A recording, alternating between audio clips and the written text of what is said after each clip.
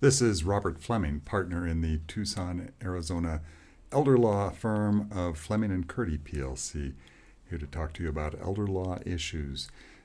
Last week we published our weekly newsletter, which, by the way, you can subscribe to, on the subject of IRA, individual retirement account beneficiary designations, and a recent Arizona case in which the beneficiary designations controlled over a person's will. And I wanted to take the moment today to talk with my partner, Elizabeth Noble Rawlings Freeman, who is sitting next to me here, about the importance of beneficiary designations in your estate plan. Elizabeth, how important is the beneficiary designation question? Oh my gosh, so many people look over this question. It's a very important question. In many cases where we have people who create wills, they often overlook the fact that they can avoid probate by using a beneficiary designation with their assets. In the case that we reported on, a man had named his wife as beneficiary of his IRA. They filed for divorce. They were not very happy. He tried to change the beneficiary. The custodian didn't let him. 2 years went by before his death, and he never made any change. And the fight was over whether his wife would receive the IRA, despite the fact that he'd written a new will and trust trying to disinherit her, despite the fact that he clearly didn't want her to be the beneficiary. The court said, nope, she's the beneficiary. Does that sort of thing happen? It does. And I would say that we're looking today at beneficiary designations in a larger scope. There's a beneficiary designation you can have on basically every asset. Everything from a house, a car, an IRA, a CD, a savings account or checking account. All of these kinds of assets have beneficiary designations. You know, one of the things that just charms me about the practice of elder law is that I learn something new every couple of days, maybe not literally every day.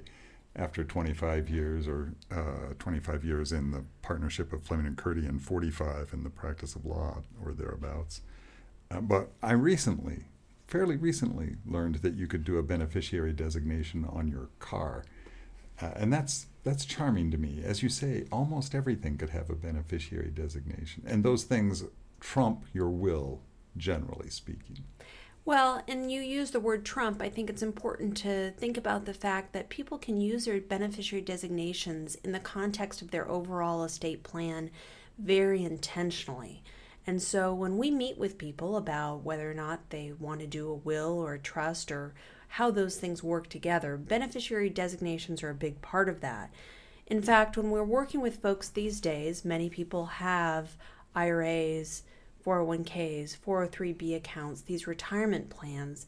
The reality is that the beneficiary designations on these kinds of assets can be incredibly technical in nature once we incorporate them into the rest of their overall estate plan. So here's a question. How often, when you're doing estate planning, do you find that your clients don't actually know what beneficiary designations they've already made? Probably 8 out of 10 times. It's pretty common, isn't it? It amazes me how often people think they've named one person as a beneficiary, but in fact they've named another, or they've not done anything to name a beneficiary. If this is true, it's not a bad thing, though. I think it's a reason to get into your estate planning attorney's office, to sit down, have a conversation, go through the inventory of all of your assets, and then put together a team with your estate planning attorney, with anybody who's advising you about your different financial accounts, and go account by account, asset by asset, to determine what does need a beneficiary designation. And if you already have one in place, go ahead and confirm who the beneficiaries are that you've named. When you make an appointment with Fleming and Curdy to do estate planning, we ask you to bring actual copies of your beneficiary designations. It's not that we don't believe you, but we would like to see what you've actually done. And that's exactly why, is because people are so often surprised to learn what they've done. They believe they know what they've done, but it turns out to be wrong. Well, beneficiary designation is a pretty big deal, and we wish people would be very careful about what they have done with their beneficiary designations and not change them after we talk to them. We're going to talk some more about people changing their estate plans inadvertently, but for now, Thank you for joining us for Elder Law Issues. It's Robert Fleming and Elizabeth Noble Rawlings. Freeman, how come you got so many more names than I did? I don't think that's fair. Well, my grandfather, Harry Kelly Rawlings, said that all 4 names were only appropriate, so that's how I used them. All right.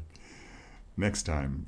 In the meantime, check us out online, www.elder-law.com.